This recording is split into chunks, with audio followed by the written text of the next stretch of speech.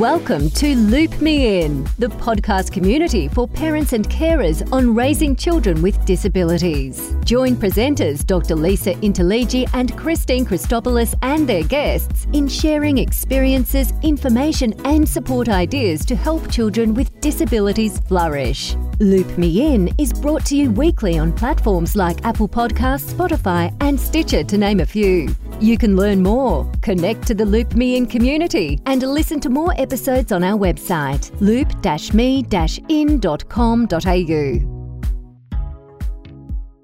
If you live in Melbourne, I think you have all driven past St Kilda Road many times and seen the iconic Bluestone building, which houses the Victorian College of the Deaf. Today we speak with the principal, Margaret Tope, to find out what goes on inside this beautiful building, which has been operating as a college for the deaf since 1865. Hello, Margaret. I think I got that right, 1865, did I? Well, just to be pedantic, and thanks for inviting me to your program. So deaf education started in 1860, but not in that building. And I think it was 1862, perhaps, when it moved on site here at 597 St Kilda Road. And today, in present time, we don't identify ourselves with the Bluestone necessarily as the school. We're the building now on site with the terracotta tile, and Deaf Children Australia really occupy the Bluestone building. Okay, good to know. It's a great location, and in any case, to have such an education institution must be great access for people catching public transport and stuff, and it's still a beautiful environment to be learning in. Yeah, and look, I think that was part of the wisdom from people before me, was to ensure that such a school, because we are so unique, we're the only school of our kind in all of Australia, that it was housed centrally, so it was accessible to students, children from all across the GTA. And yeah, we really have the prettiest grounds, and we don't take that for granted. Our forefathers had great vision, because the actual site is Crown land with a Queen's caveat on it, and it says, for the care and education of deaf children. Wow. Really? That's amazing. That's fantastic. Yeah. Because you can imagine its prized land could be easily snaffled up by some developer or somebody. When we're not recording, I can share more. We'd love to hear it. The school is also the only school for the deaf that goes from prep to year 12. Is that right? Yeah, that's right. So here at VCD, we do offer the foundation through to year 12. We do have colleagues, though. So we have two other schools for the deaf here in Victoria, one being Furlong Park School for Deaf Children in St Albans, and that's an F to 6 program. And then, of course, there's the Aurora School in Blackburn. And in terms of years of schooling, they offer foundation program only. How many kids have you got there, Mark? Yeah, so currently today we have, I believe, 57 or 58 students. I only say probably because I think word is getting out that we're actually becoming a school of choice, with all the implications of inclusive policy has made, for the deaf learner. So we continue to receive requests or come and tries from different families. And yesterday, we had a new family begin with us, and potentially next week we have another new family. So that's why I'm starting to say, well, yes, as of today, I think we have. Tell us a little bit about the programs that you offer in the early years. So early years for us really begins at age 5. When we think of early years, we don't offer on-site an early years education program. So early years for us is that age 5 when children are eligible to start school. That's typically a foundation program. However, unfortunately, we know that many, many deaf children will not start school with age-appropriate language. So therefore, our curriculum really begins in that working toward foundation space. So we begin teaching and learning for certain cohorts of students with level A, B, C, then D, working toward a foundation year level curriculum. And then, of course, following through right through to year 12. Is that because it's hard to pick up hearing issues as young kids and have them have that early intervention prior to 5, I guess. Why is that the case? We do a fabulous job medically in detecting hearing loss in newborn babies. While I don't have the direct statistics in front of me, I believe we're really averaging, I think, around a 97% detection. So my understanding is that, within the first few hours or 24 hours or 3 days when a baby's born, it's first screened. And if there is a positive indicator for hearing loss, then there's a follow-up appointment made for either confirmation of deafness or to say perhaps that was a false positive and just to monitor. So in terms of newborn hearing screening process in Victoria and indeed Australia, we're doing a fabulous job, potentially maybe not so much with our Indigenous Koori communities if we don't have the facilities there, which is really sad. But it's the issue of that if a child is born into a family and they're unable to access the mother tongue of the family, then there is automatically a disconnect between fluid communication.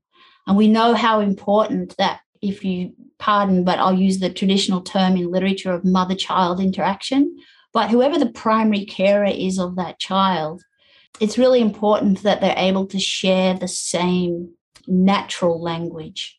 And there is considerable precious time that's sometimes not capitalized on, because if families decide to have a cochlear implant, there is still a time loss there where that child's not accessing any audition. But 95, 96% of deaf children are born into hearing families. So therefore, the families do not know Auslan. So again, there is not an opportunity to seize the first 3 months, 6 months, maybe 9 months, 12 months, 18 months before some kind of technology is also provided to that baby to access sound or to have someone with capability to support family to learn Auslan. And hence we get language deprivation. How hard is it to learn Auslan? Like, how long does it normally take? It's really like any language to be fluent and competent, possibly 7 years if you wanted to say, yes, I'm fluent in Auslan.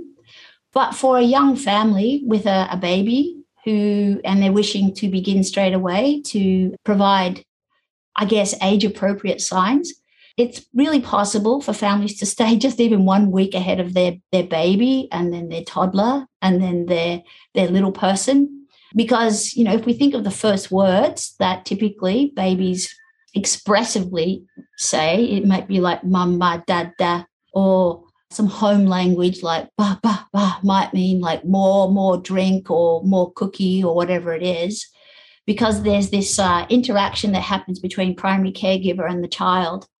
And so you establish a home language. But what we do know that if families, and in the States, United States and Colorado, they did an incredible job at early intervention and early education, and they provided resources. So they offered, if you like, a deaf role model to align with the family and to be like the language coach or the language role model for the primary carer, but also for the baby, and to show mum or whoever the primary carer is of that baby how to hold the baby and interact with the baby, and how to, make sure that they're seeking eye contact and eye gaze.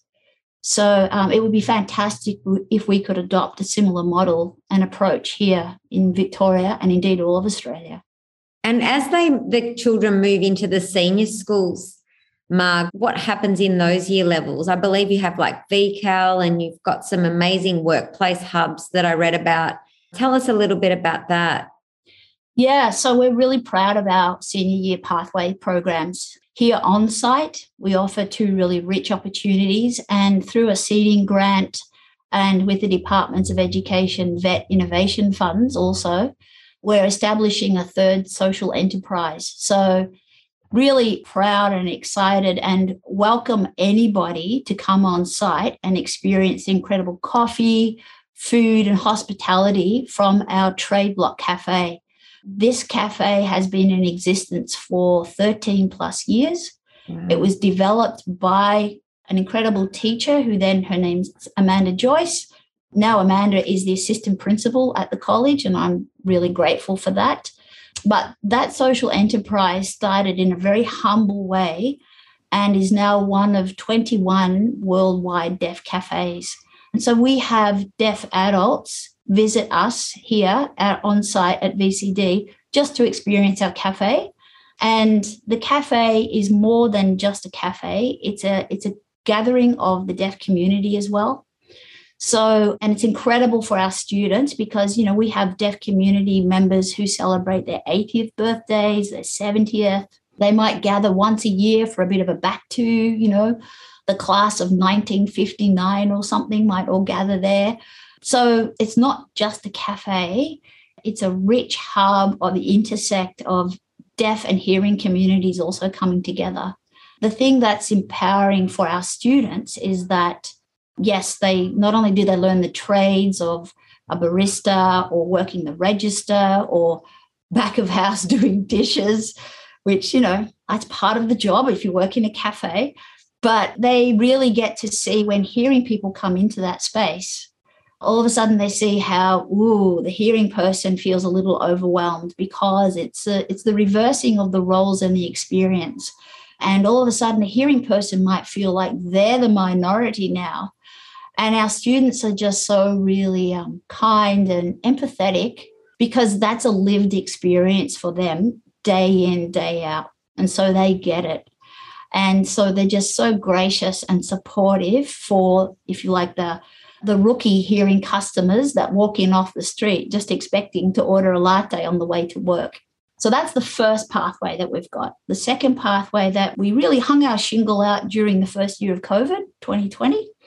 And believe it or not, when bikes became a thing, we launched A Block, which is our bike shop.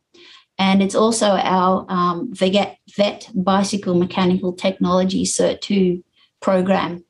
And again, it's based on the modeling we did with the cafe. So it's a social enterprise.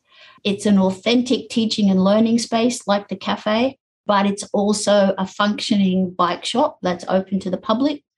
And so we have all kinds of people pop in. We got overwhelmed coming near Christmas time with people wanting to, they bought a bike from a big box store and all of a sudden they couldn't put it together. And they were like, we need to have this for Santa, all those sorts of things. So we actually had to take our shingle and bring it back in off the street because we couldn't keep up with the workflow, what with either people wanting to read, garden, or bike ride. So, but that's incredibly successful as well. And so we have lots and lots of folks just drop their bike off. Apparently, we offer one of the few places to do a bike wash.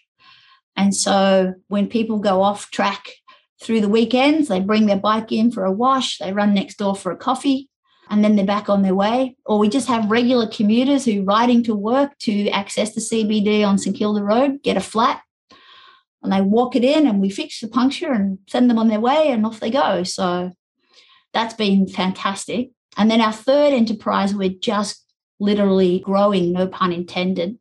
It's called Urban Grow, and it's really looking at sustainability and environment and looking at developing, say, expertise in growing maybe herbs, or we've also got a grant. We're going to have operating beehives here on site. We've got a worm farm, which produces all those rich nutrients, which we feed back. So our students are really excited about that opportunity as well, and the business model to draft up to sell organic herbs to certain local cafes around town as well. So pretty excited about that. So there are our VET pathways on site. We have students who decide, that's great, VCD, but I don't want to do any of that. I want to be an actor, or I want to be a diesel mechanic. And so kids also go off-site for their VET practices as well. So we divide and conquer and follow our passions and dreams. And then we offer programs for our senior students who may have deafness, but also an intellectual disability. And we follow a program that was birthed in the UK. It's recognised in WA and Queensland Departments of Education, and it's called ASDAN. And really that's about life skills and functional life skills, where some of these students may find themselves in a supported workplace program, but it's really teaching them the necessary things like still some OH&S, what would be appropriate clothing, how would you get to work, how would you get home, what does teamwork look like, punctuality, growing initiative within their role and responsibility of their placement in the program. So we have the ASDAN program, and then, of course, we offer VCE Auslan, of which we historically top the state for VCE Auslan, and why wouldn't we when we're experts in Auslan? Wow, you've definitely covered a lot of areas. How has it changed over the years? How long have you been at the school for? Yeah, so I arrived really to take over a principalship role term 4, 2018. And so in my time here, we're cycling up to nearly 4 years. We stopped and paused because in term 4, 2018, we went through a school review. And there was also some community engagement through a ministerial review at the college. And that gave us some great guidance and a vision for the college and what the communities, so immediate parent community of the college, local community around where our school is geographically located, and our other important community being the deaf community. And so they all had some input and wanted the college to be a centre of excellence for deaf education. So really a hub and spoke model, so that it makes sense because we've got a critical mass of expertise here at the college. And so to offer support to further outlying suburbs of the GTA, or indeed regional and rural settings in Victoria. So that was one call, if you like, one quest for the college. So being able to start to work and be outward facing and start to meet that remit within the 4-year program that I've been here. So through the COVID years, we had requests from rural and regional centres to support their deaf students in their local schools. And so we took on as a trial, and we called it, for the sake of being able to have language to name it something, we called it VCD Virtual. And so we had 6 students from different areas in Victoria join us for our literacy block. And 5 of those students we've grandfathered off our screens because they've gone on to either be in year 7 or they've moved into state and so forth. But that was a really rich trial where we really evidenced that students could learn with education support or teacher support at the other end, but access the expertise that we offer here at VCD. So that was a fantastic outcome. And we're hoping that the department has some appetite to look at that for some equity across Victoria in offering expert deaf education to students who physically may not be able to access our college. But still, we know we've learned a lot about the possibilities of the different video conferencing platforms now. We've become pretty good at it. And so we see that as a viable option if we have some investment from the department in order to support and embrace that program. Some other things that we really offer and have sort of changed is that we paused and looked at the nature of the students that were having a tour of our college. And indeed, because of newborn hearing screening programs, early detection, where we're at with our digital progress of our speech processors for cochlear implants, we could see that many of our students here had capacity to viably hear sound, so spoken English, so talking. We know that that's the best way possible to learn how to read and learn how to write. So what we're trying to do right now is do some myth busting, because our school is steeped in history, being, back from 1860, but there's still this perception, and I understand why, that we only teach in Auslan, and that's no longer the case. Yes, Auslan is definitely the inclusive language of our college, because we are always going to be and have students and indeed staff who cannot access spoken English, so must be able to communicate and access curriculum through Auslan. So that's always going to be a constant at the college. But what we've done is we've also seek to hire staff who are really proficient at speaking and listening, and so that's hearing staff. So we've really looked at a balance of our staffing and said, we need really strong deaf professionals and we need really strong hearing professionals. So that being either education support staff or indeed teaching staff to work face-to-face with our students. And what we've done is we've matched the learning need with the student capability. So we're really trying to teach to be literate and numerate based on student strength and teach to the advantage of students. And so that's been a big change. And I guess if there's one takeaway from the discussion today is that people understand that the Victorian College for the Deaf, while we still are great champions of Auslan and we have a rich resource and capability to deliver and teach in Auslan, the curriculum, we also are really the deaf experts at teaching through speaking and listening as well. I think that outreach element that you've been able to learn through COVID is very exciting. Yeah, and we're hoping that if outlying areas across Victoria see that as something that might be viable for them, while it's not a perfect world, you always would dearly love to be able to have a teacher face-to-face working with your child. But if it's the next best thing and it seeks to solve a problem, and, we're always trying to be very solution-oriented here today, then we have evidence that it is a viable way to actually deliver curriculum. So specifically literacy, if there's a hot subject and we had to pick our poison out of all the crowded curriculum that we have, we would definitely recommend seeing what would be possible down the track for accessing literacy blocks here at VCD. What would you say to a parent that just recently had their child diagnosed with a hearing impairment or deafness? It's one of those things where, when there's a new little person brought into the world, it's exciting. And we understand very much so that if there's a point of difference in the child in some way, that can also bring about a time of loss and sadness and grief as well.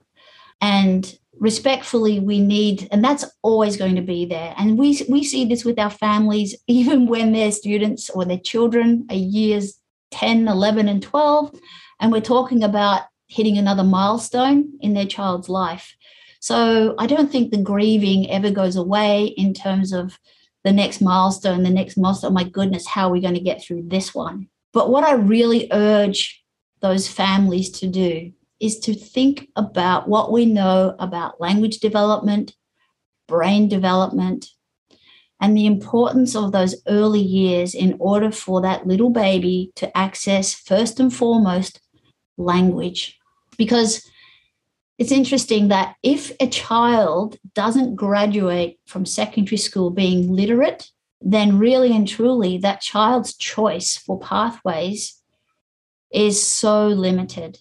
So while we all want, as hearing parents, to have a child who can speak and listen, for some students it may not be possible. What we really need to encourage those families with those newborn babies who have a hearing loss is to think about, when my child is older, do I want my child to have choice in their future pathways? Yes. What does that mean? My child needs to be literate. And in order to do that, you have to have language and you have to be able to read and write. It doesn't mean you need to be able to talk or hear. That's probably the biggest thing that I would encourage families when they get the headspace to quickly jump on that, because those first few years of life, 0 to 3 especially, is so critical, what we know about neuroscience and brain development.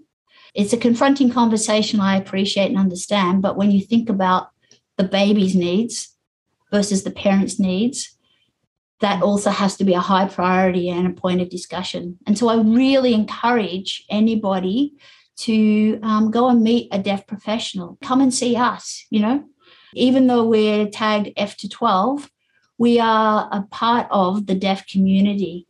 And it would be fantastic for those families to actually meet deaf professionals and go, oh, wow, my child could do this or my child could do this, and not see it as a loss or blockers along the way, but over time to be able to see it as still presenting with opportunities. I agree. Coming and seeing it live is just so much better when you first get that diagnosis, isn't it? Yeah.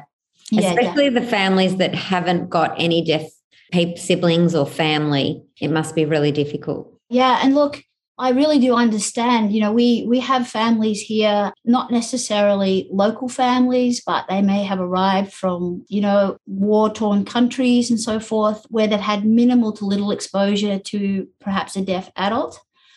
And they may have a belief that their child may not even learn to drive a car or ever be able to work. And so when they come here and they meet, because half my staff are deaf and half of us are hearing, and they start to see, wow, oh my gosh, the secondary sub-school leader, he's a young man, but he's deaf and he can't talk, he can't hear, but he's Auslan and his language, and he actually has 3 degrees. He has more degrees than me. Yeah, amazing. And so it really, I think, fills these people with joy because all of a sudden the whole world now opens up and they start to see a future for their children. So therefore they start to talk and have positive conversations about possibilities for the future, not to look at what will we do, with this child, or what will we do with your younger brother. So it's really about looking at a diagnosis of a hearing loss as also a cultural linguistic model, not to view it through the lens only of a medical model of less than, and we have a problem and we have to make you more hearing like.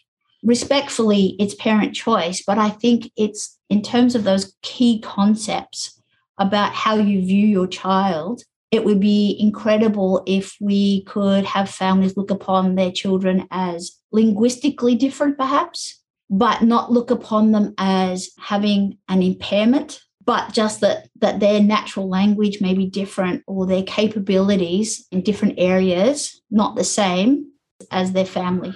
Yeah, that's so powerful though. That is so powerful. And, the point that you make about, having the parent unwind their expectation and focus on the child's future and is tough, but you kind of need somebody to guide you that way, right? Because how would you know? So what a great role you play, in helping those families. Yeah, well, we here in Victoria, we do have a professional team. I believe they may be based at the Royal Children's Hospital and it might be at Monash as well. But there is a team of professionals that go and work with a family with new diagnoses. But sometimes they may not get to meet a deaf professional in those early years. And so therefore, we just say that if there's curiosity out there and families are listening and they do have a child with a hearing loss, really irrespective of the age, if you've never visited us, you really must, to even treat yourself to something at the cafe and I guess demystify anything, because we don't want to be just seen as this special school, because we're really not that kind of special school. We're a government school like any other F to 12 government school. We just happen to enroll deaf students. Other F to 12 schools enroll hearing students. We enroll deaf students with additional needs. Hearing schools enroll hearing students with additional needs. Really, our point of difference isn't that great. We just happen to be pretty good at teaching in 2 languages, Auslan and English, as opposed to majority of hearing schools who just teach in spoken English. Wow, it's been amazing to have you on, Mark. We'll probably talk to you all day. Thank you for giving us an insight on what goes on at the school and for all the families out there that have newborn children to come in and have a look around at the positive energy that you're showing there. Yeah, please do.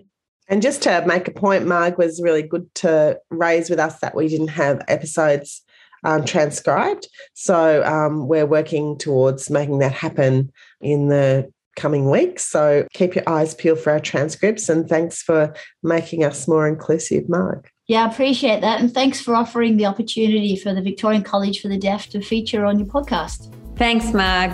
Thanks, Marg. All the best, people.